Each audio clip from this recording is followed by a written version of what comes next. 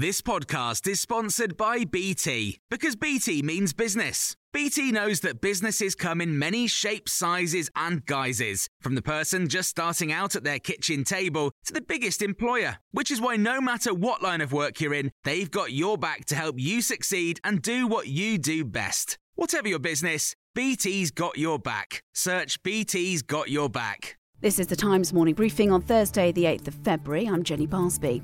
It's claimed this morning that an alleged Russian spy lied on a UK asylum application before working for the Ministry of Defence, MI6 and GCHQ.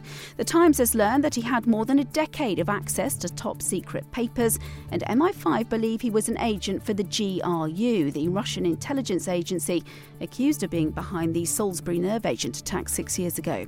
The refugee from Afghanistan was stripped of his British citizenship in 2019. The Conservative MP Bob Seeley is on the Foreign Affairs Select Committee. One shouldn't overstate his case. Although he had access, he wasn't policy making, he wasn't agent running. So from that point of view, there's some damage, but it's limited. It's not like the Cambridge Five back in the 50s and 60s. The wider picture, these things happen, and I'd rather be reading about it than not reading about it from that point of view.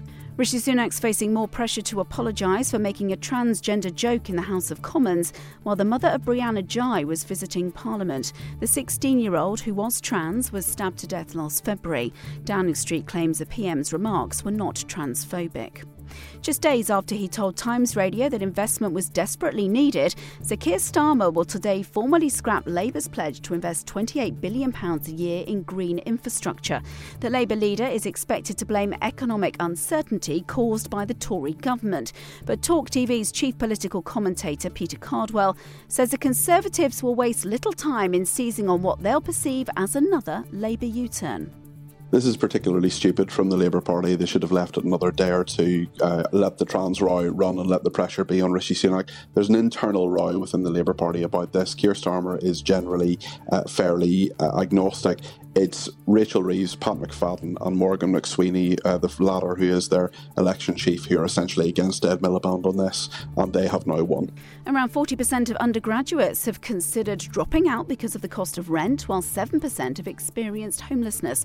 A poll by the website Save the Student found that some had resorted to sofa surfing while housing problems were resolved and when they were between tenancy contracts. The government's being urged to increase maintenance loans to help students afford everyday expenses.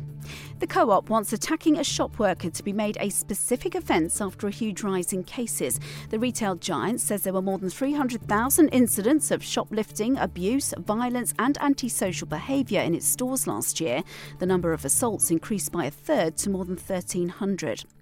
The Prince of Wales has spoken about the King's cancer diagnosis and his wife's abdominal surgery for the first time.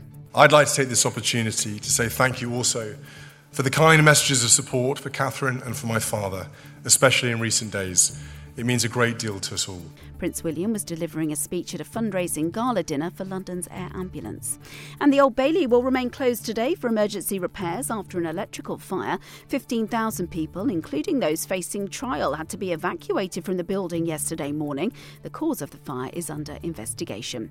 You can hear more on these stories throughout the day on Times Radio.